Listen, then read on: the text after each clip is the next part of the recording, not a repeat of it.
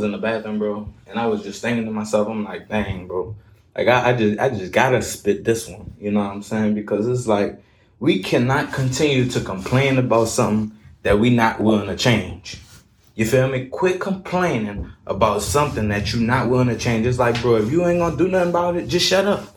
You feel me? Don't you like hate seeing people just talk about the same old, but never do nothing about it?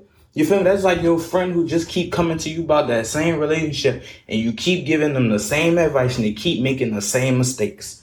You feel me? Quit worrying about and quit complaining about something that you're not willing to change, bro. Because I was listening to something earlier and homie was like, boy, we'll kick and scream about our weight. We'll cry about how our body feel. And we got a workout bench in the back room.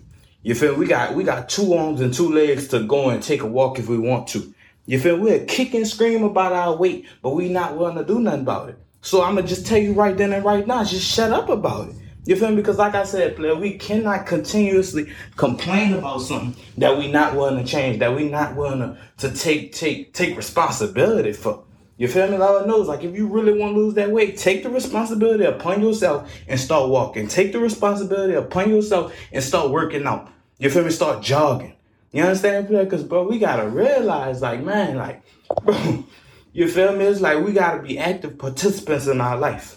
Active participants in our life. You're not going to go from 600 pounds to 400 pounds to 300 pounds just by sitting there. No, you got to be an active participant in that. You feel me? You got to be an active participant in whatever journey you on. You know what I'm saying? It's like, bro, when we was in school, right?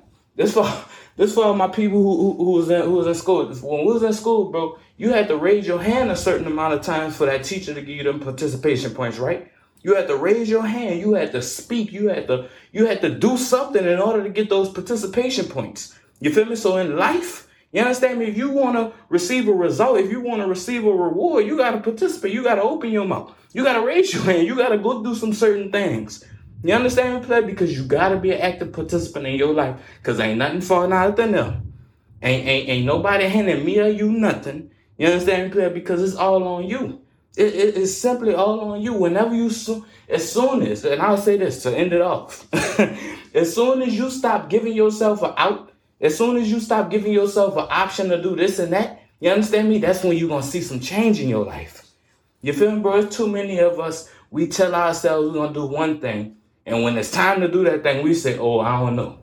Or either when you tired and don't feel like doing that, you ain't going to do it. When you feeling good, you're going to do it. No, it can't be that. You got to have a standard in your life that no matter what, I'm going to get up and work hard. No matter what, I'm going to do this and do that. You understand me? You got to create some non-negotiables for yourself. In order for you to see a true result, you understand me? You got to stop giving yourself an out. You got to stop giving yourself an option, man. You hear me? Stop playing.